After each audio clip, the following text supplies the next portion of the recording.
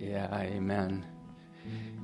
Yeah, it's through the Scriptures alone that we learn that it's by grace alone, and it's through faith alone, in Christ alone, for the glory of God alone.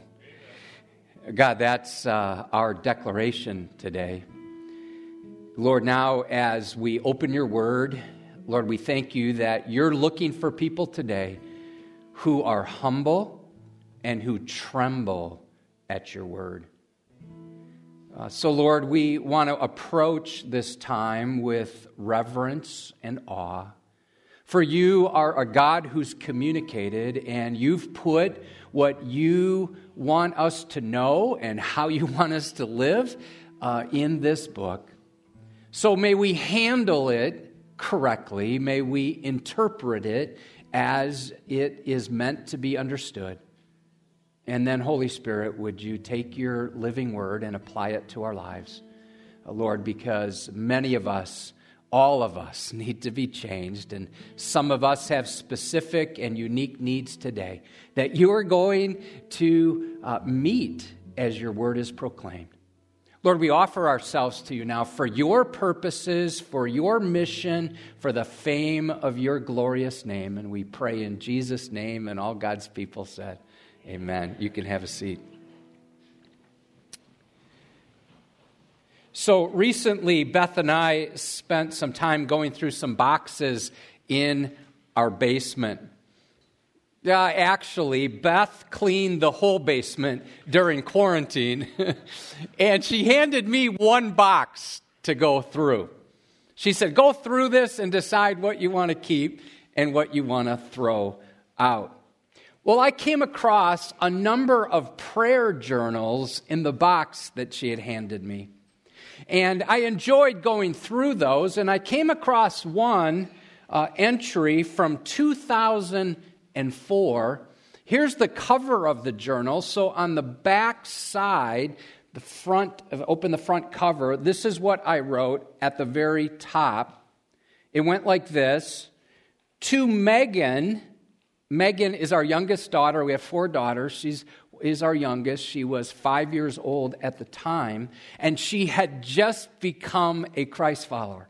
And so I asked this question: how does it feel to be a new Christian? Megan hesitated, and she said this. She asked this question: what's a new Christian supposed to do, Daddy? Well, seeing that question again stirred up some thoughts I've had as a father and as a pastor over the years. What is a new Christian supposed to do? Are there some things you and I must do in order to grow? Well, that ties right into our second G: gathering, growing, giving, and going with the gospel, all for the glory of God.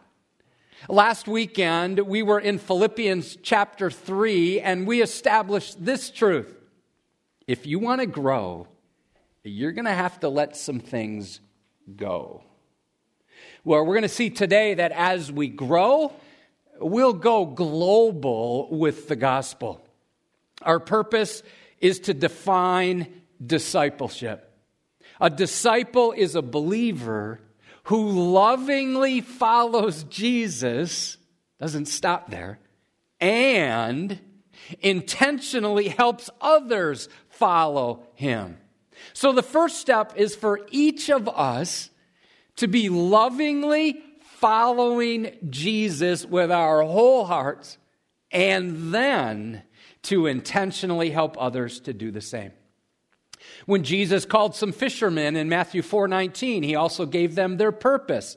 Follow me, and I will what?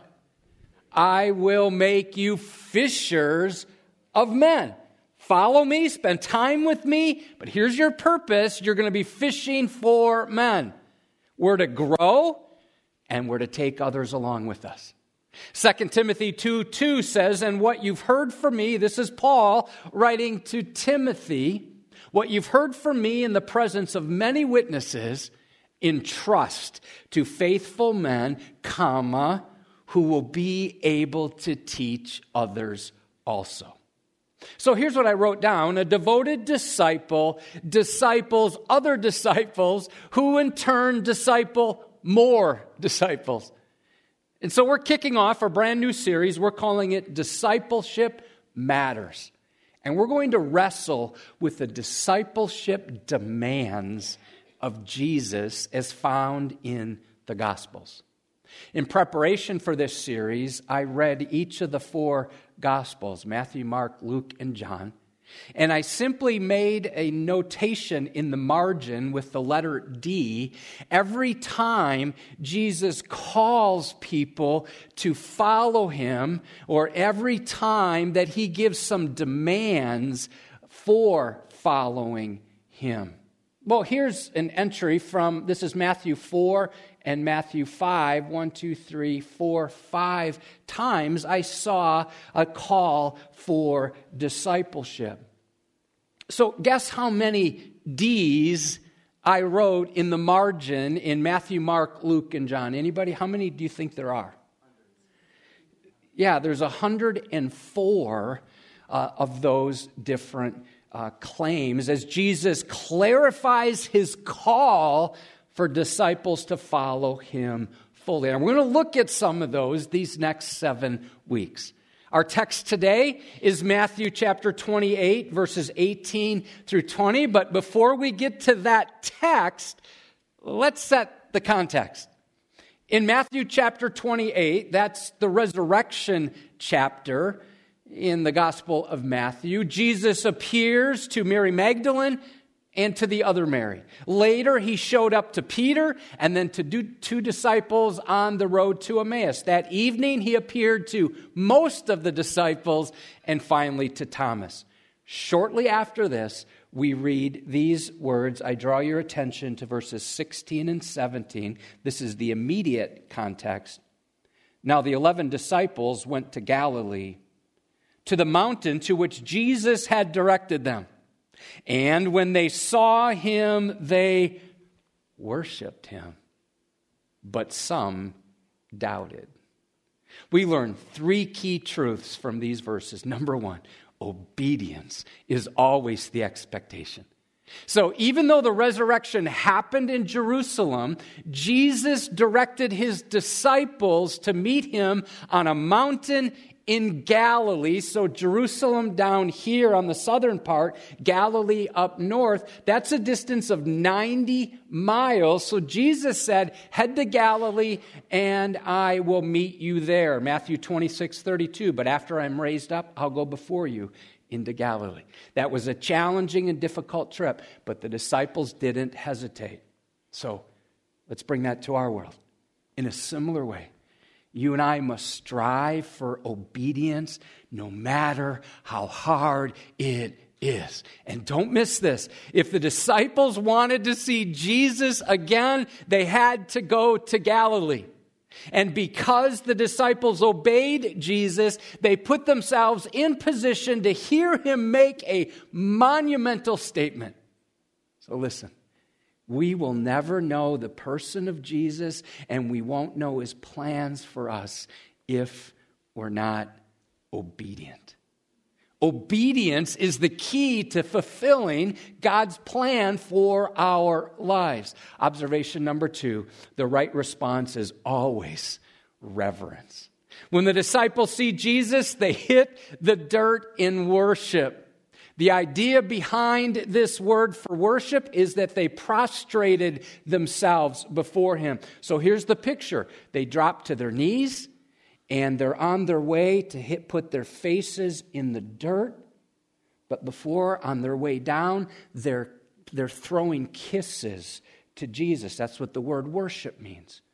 So they saw Jesus, they hit the ground in worship. Something similar happened Matthew 14:33. After Jesus walks on the water, those in the boat worshiped him, saying, "Truly, you are the Son of God."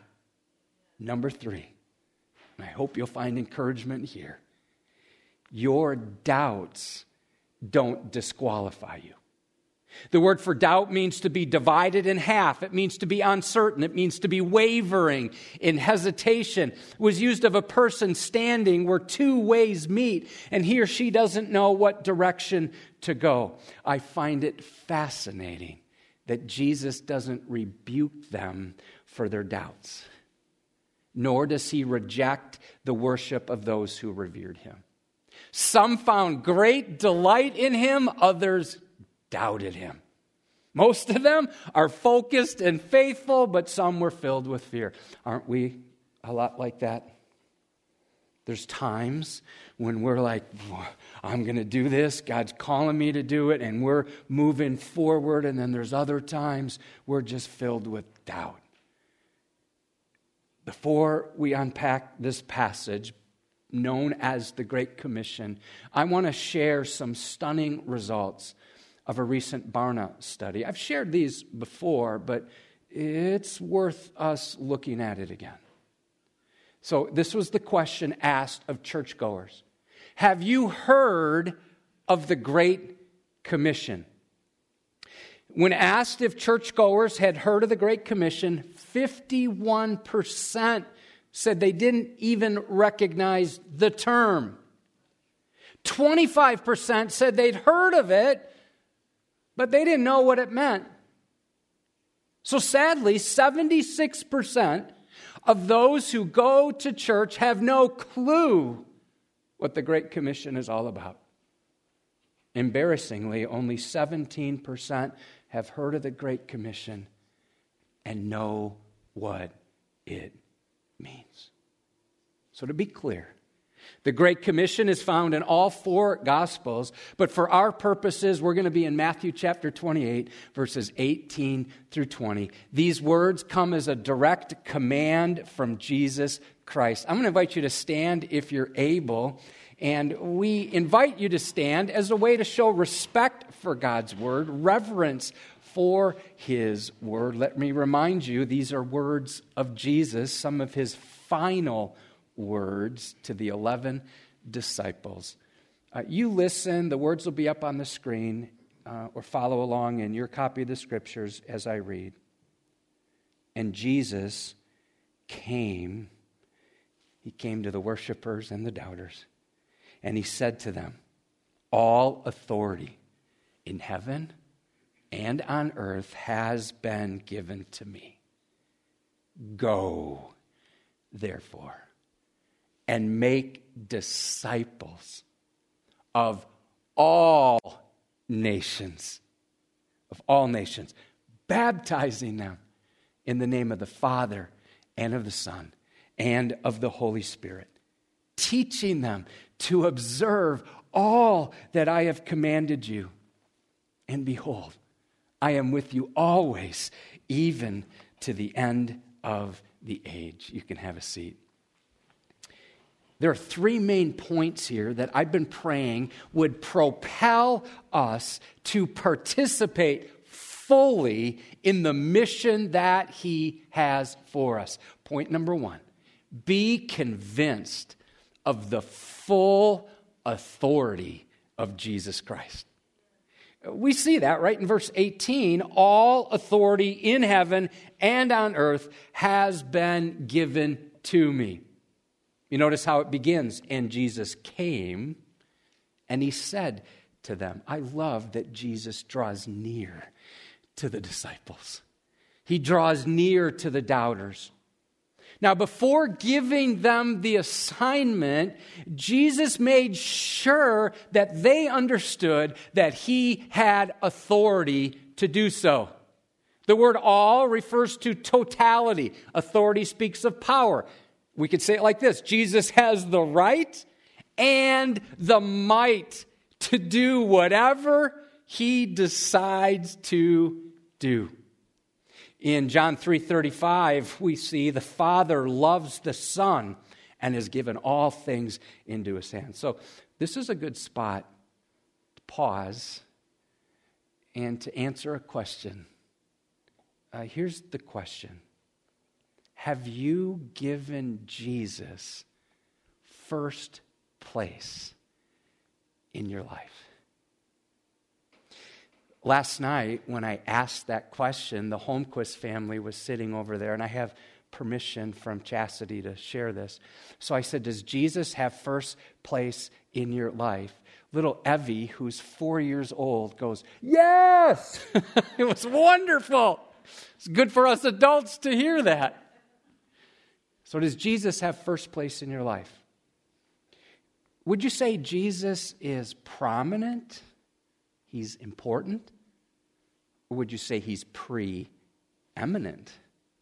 He's number one. What he says goes in your life. Or do you refer to him as Lord and then live however you want to live?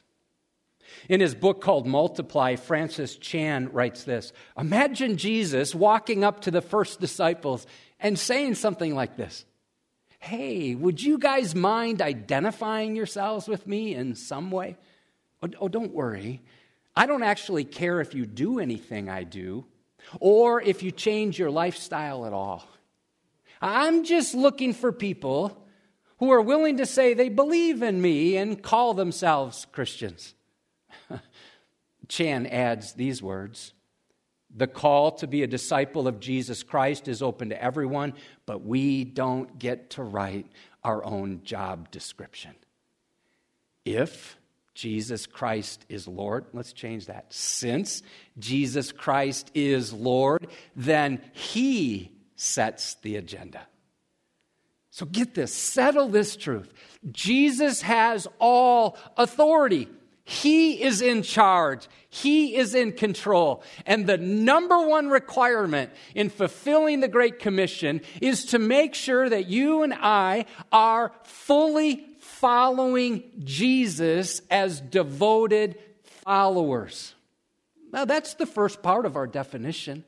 A disciple is a believer who lovingly follows Jesus.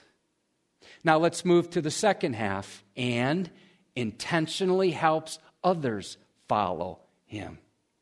Point number 2, be committed to follow the assignment of Jesus. So once we've submitted to his authority, we line up under his right to rule and reign supreme all over the world, but in our lives as well. We're now ready to receive his assignment. Here it is, verses 19, the first part of 20.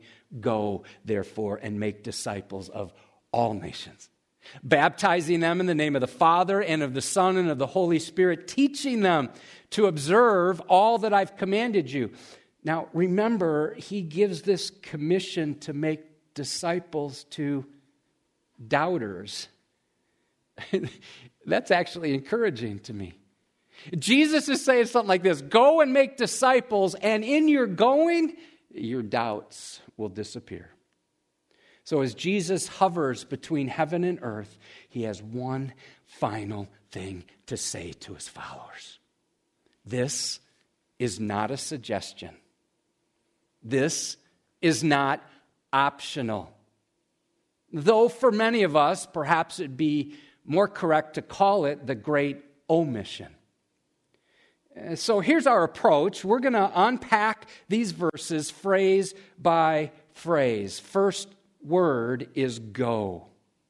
That literally means to transport oneself, to go from one place to another. Can also be translated like this: in your going. In other words, we're to make disciples in the natural course of our lives. If you're a student, you do that on campus, in your job, at the workplace, in your neighborhood, starting in your own homes. To go is a given. As we go, this is what we should do. We're to move, not stand still. We're to be active, not inert. After all, the first two letters of gospel, G-O, are go. Because God is a going God, that means crossing boundaries. That could mean crossing the street.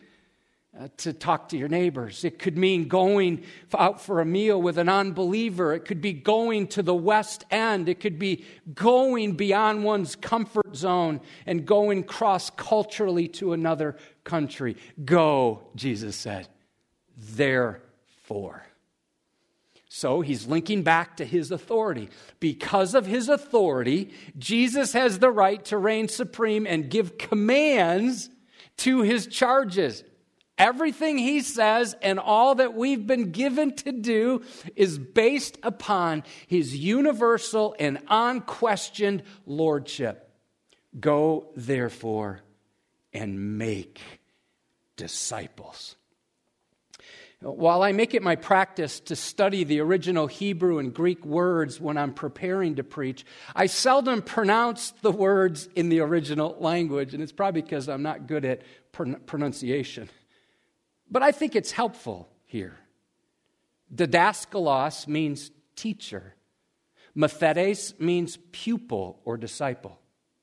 It was impossible for a didaskalos to be a teacher unless he had mathetes, disciples. It was equally impossible to be a disciple unless you had a teacher. It's the relationship between pupil and teacher that was the essence of discipleship. Discipleship is all about relationship.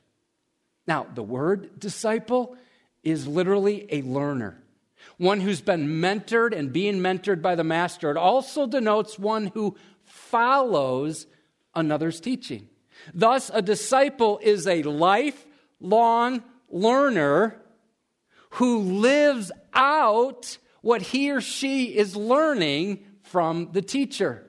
Mark 3:14 says, Jesus appointed 12 that they might be with him and that he might send them out to preach.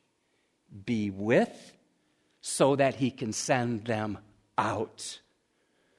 Even today, men and women, teenagers, boys and girls are his method.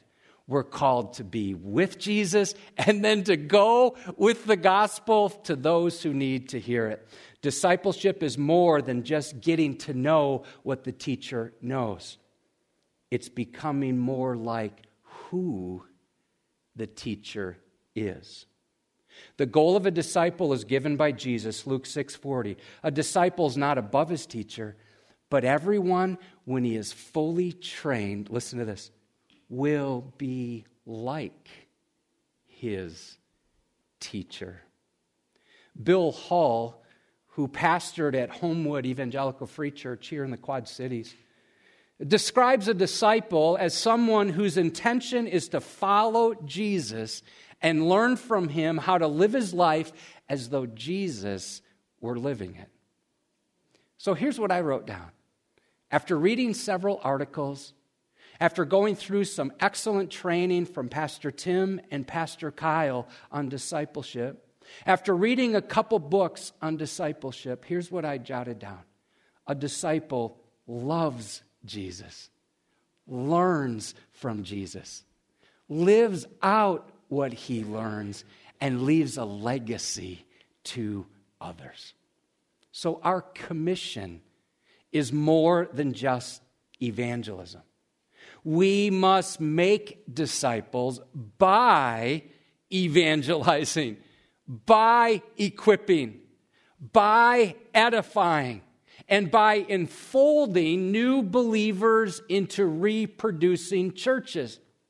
This is clearly evident, the model in the book of Acts, Acts 14:21, when they had preached the gospel to that city, listen, and had made many disciples, they returned. They preached. Why did they preach? To make many disciples. And then they returned. There's one main verb, one main command in this passage. Here it is. Make disciples. We're to go in order to make disciples. We're to baptize disciples. And we're to reach and teach disciples to obey. Next phrase. Of all nations. When Jesus first sent out his disciples in Matthew 10, he told them to only go to the lost sheep of the house of Israel. Well, now, right before he leaves, when he gives the Great Commission, he inaugurates an explicitly worldwide mission. Well, this was not only new and novel to many Jews, it would have been abhorrent for some of them to even think about going to pagan lands. The task of making disciples must extend to the ends of the earth. The word nations is the Greek ethne, from which we get ethnic, and refers to people groups, not just countries. So our task is not just to make disciples in the 195 or so countries of the world, but it's to go to the 16,000 distinct people groups located across the continents. And many of those people groups are still unreached with the gospel. They've never heard the name of Jesus. Many of those groups of people do not have the Bible translated into their language. And so we're to make disciples of everyone, everywhere, at all times. Now, no doubt, this requires dedicated disciples who will go, and it also requires others who will stand behind them with their prayers and their pocketbooks. I was at a conference many years ago, and I heard John Piper make a statement that was bold, but I've never forgotten it. John Piper said there are only 3 possible responses to the Great Commission. Response number 1 is to go. Response number 2 is to send others who go. Response number 3 is to disobey. Go, send, or disobey. And I fear that we as American Christians have lost sight that there are thousands of people dying without Christ every day and waking up in the horrors of hell. So here's the question. What percentage of the world's 7.1 billion people reside in the United States? Anybody want to take a guess? Of the world's population, there's 7.1 billion people on the planet. What percent live in the United States? 20? It's a little high. Yeah, it's closer. It's 5% of the world's population. And yet, don't we often act like we're the center of the universe? Revelation 5, verse 9. And with your blood, you purchase men for God from every tribe and language and people and tongue. So here's how I look at it. Since there'll be believers from every people group in heaven, you and I must go with the gospel and develop disciples to the ends of the earth. Next phrase, baptizing them in the name of the Father and of the Son and of the Holy Spirit. Baptism is a sign of separation from the world and identification with the triune God, where we pledge allegiance to the Almighty. It's an outward expression of an inner confession. And would you know, we're to baptize in the name, not in the names. We see the unity and diversity. There is one God, eternally existing as 3 persons, Father, Son, and Holy Spirit. Hey, have you ever been to a grocery store and you saw a can and it no longer had a label on it? And my guess is you weren't going to buy that can because you don't really know what's inside. So if the can has a label that says green beans, it's like the can is saying, I want you to know green beans live inside me. When you're baptized, You're putting a label on yourself. And you're saying, Jesus Christ lives inside me. And I belong to him.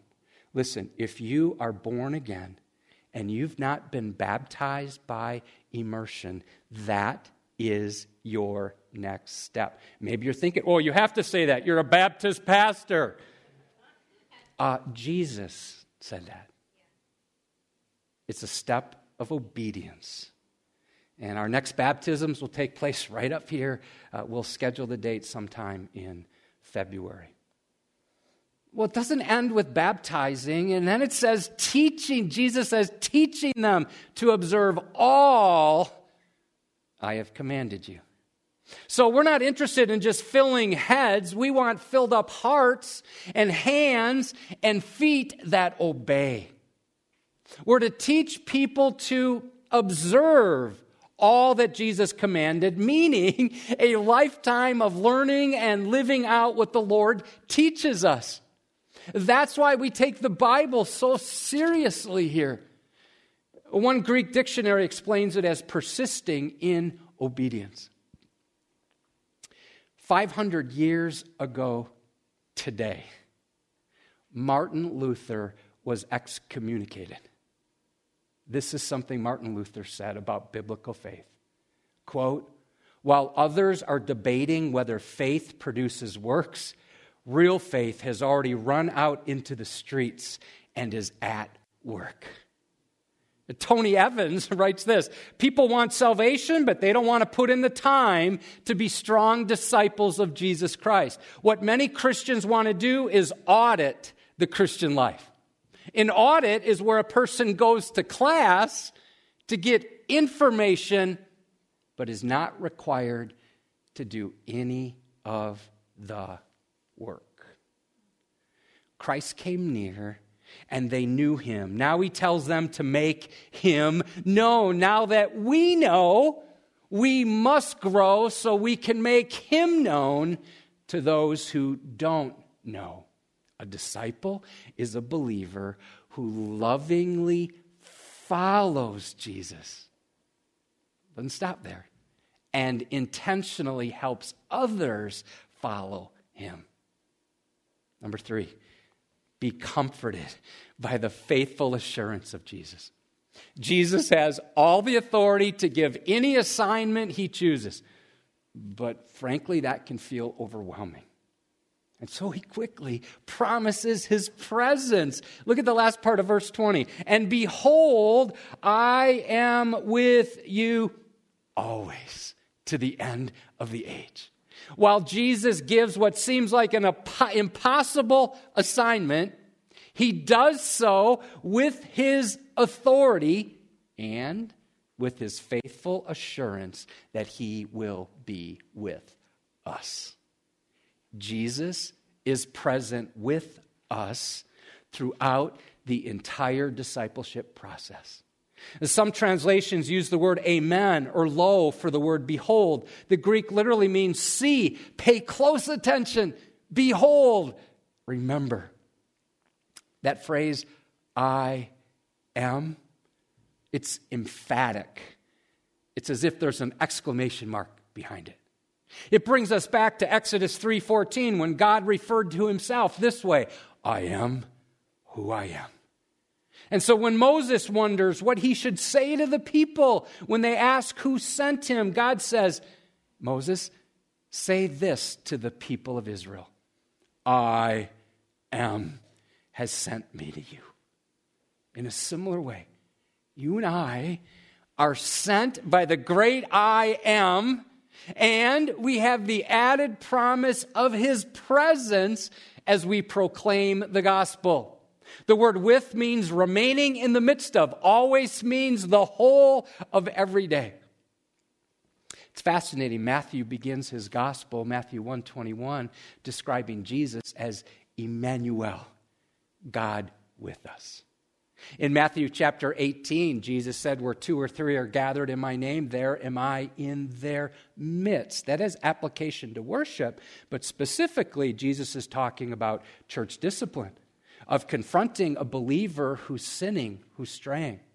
You fast forward to the end of the Gospel of Matthew, and we read that Jesus will be with us.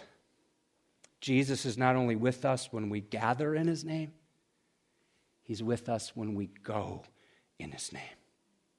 And because we have his assurance to be with us, you and I can complete his authoritative assignment to go and make disciples. So in that sense, we don't go for him, we go with him. Or maybe we should say he goes with us. So no matter how challenging and difficult the task may seem, remember the Redeemer is with you. Hold on to the promise found in Matthew 16:18. Words of Jesus, I will build my church, and the gates of hell shall not prevail against it. Ray Pritchard puts it precisely. You'll never know if Jesus has the power to help you until you really need his help. You'll never know if Jesus is with you until you decide to go somewhere in his name. The entire commission is bookended with God's sovereign power, all authority. Here's the other bookend, his eternal presence. I will be with you. In summary, Jesus is saying something like this: be convinced of my full authority. Be committed to follow my assignment and be comforted by my faithful assurance. Jesus is surely with us, and he'll be with us to the very end of the age. We are able only because he enables. Jesus promised in John 14:8, I will not leave you as orphans. So every time you go with the gospel, every step of obedience that you take, every time you strive to live out the Great Commission, every time you have that awkward spiritual conversation with someone, every time you seek to disciple someone, Jesus is there with you. And he will be with you until the end of the age. You can count on the promise of his presence. We are never closer to Jesus than when we're doing what he commanded us to do. Let me rewind that. We are never closer to Jesus than when we're doing what he commanded us to do. Hey, would you note the 4 uses of the word all in this passage? Jesus possesses all authority. He sends us to all nations. We're to teach people all he's commanded. And when we make disciples, he is with us always. You know, as I was thinking about what all of this means for Edgewood, I don't want discipleship just to become a program of Edgewood, because discipleship is the purpose of our church. It's not just one of many ministries. It is our ministry mandate. And it's for everyone, not just the pastors. It must start in our hearts and then fleshed out into our homes. That's where it's got to start first. So parents, you are called to make disciples of your children. Grandparents, we are called to disciple grandchildren. And while decisions for Christ are important, the true metric is how many disciples of Christ we are making. Our aim is for everyone to be lovingly following Jesus and intentionally helping others to do the same. We want you to be discipled by someone and for you to disciple someone. Let me ask 4 closing questions. Question number 1. Are you a disciple of Jesus Christ? If you don't know Jesus yet, it's time for you to get saved. Put your faith in him and then lovingly follow him for the rest of your life. Question number 2. What one thing will you do to grow in 2021? Because here's a newsflash. You will not coast into Christ-likeness. You will not coast into Christ-likeness. According to research, only those who are intentional will actually engage in discipleship and grow as a disciple. We must not only have faith in Jesus, we must be faithfully following him. So if you want 2021 to be different, decide to go deep. Some of you are saved, but you're not surrendered. Others of you are born again, but you've not been baptized. So what are you waiting for? Let's together gather as God's people. Let's grow, let's give, and let's go with the gospel, all for the glory of God. Question number 3. What's your Bible reading plan for 2021? Studies show reading the Bible is the number one predictor for spiritual growth. If you want to grow, you must get into God's Word, and you must allow God's Word to get into you. Now, that's our topic next weekend. Now, some of you already have a reading plan in place. That's great. If you don't, I highly recommend the Edgewood plan. Pastor Tim puts that together. There's a new one every month. This month, we're going through the Gospel of Matthew. You can find that on our app, our website. There are paper copies out in the lobby. Question number 4. What one person will you pour into in 2021? Moses had Joshua, Eli influenced Samuel, Elijah impacted Elisha, Barnabas put his arm around Paul, Priscilla and Aquila discipled Apollos, Paul trained Timothy and Titus, and Jesus discipled the 12 and gave more extensive exhortations to Peter, James, and John. D.L. Moody once stated, "It's better to train 10 people than to do the work of 10 people, but it's harder." The group Jesus poured into was small. It took him over 3 years to train 12 people while there were millions in the world at the time. So here's a question. How could a dozen men, 11 men, be expected to reach all nations with the gospel? The answer is found in the principle of multiplication. Allow me to illustrate. Would you rather have $1 million every week for a year, or 1 penny for the first week and then double it every week for a year? You'll take that, yeah. So at the end of the year, option 1 would yield $52 million. That's a nice sum of money, but option 2 would give you over $22 trillion. Let's take that out of dollars and put it into discipleship. Would it be better to disciple 10 people a year for 30 years, or to be better to disciple 1 person every 2 years, but that person would in turn disciple someone else, and that person would disciple someone? Option 1 would yield 300 disciples in 30 years. Option 2 would produce 32,768 disciples. A disciple is a believer who lovingly follows Jesus and intentionally helps others to do the same. Now let me see if I can finally answer our daughter Megan's question. What's a new Christian supposed to do, Daddy? Lovingly follow Jesus, Megan, and then intentionally help others to do the same.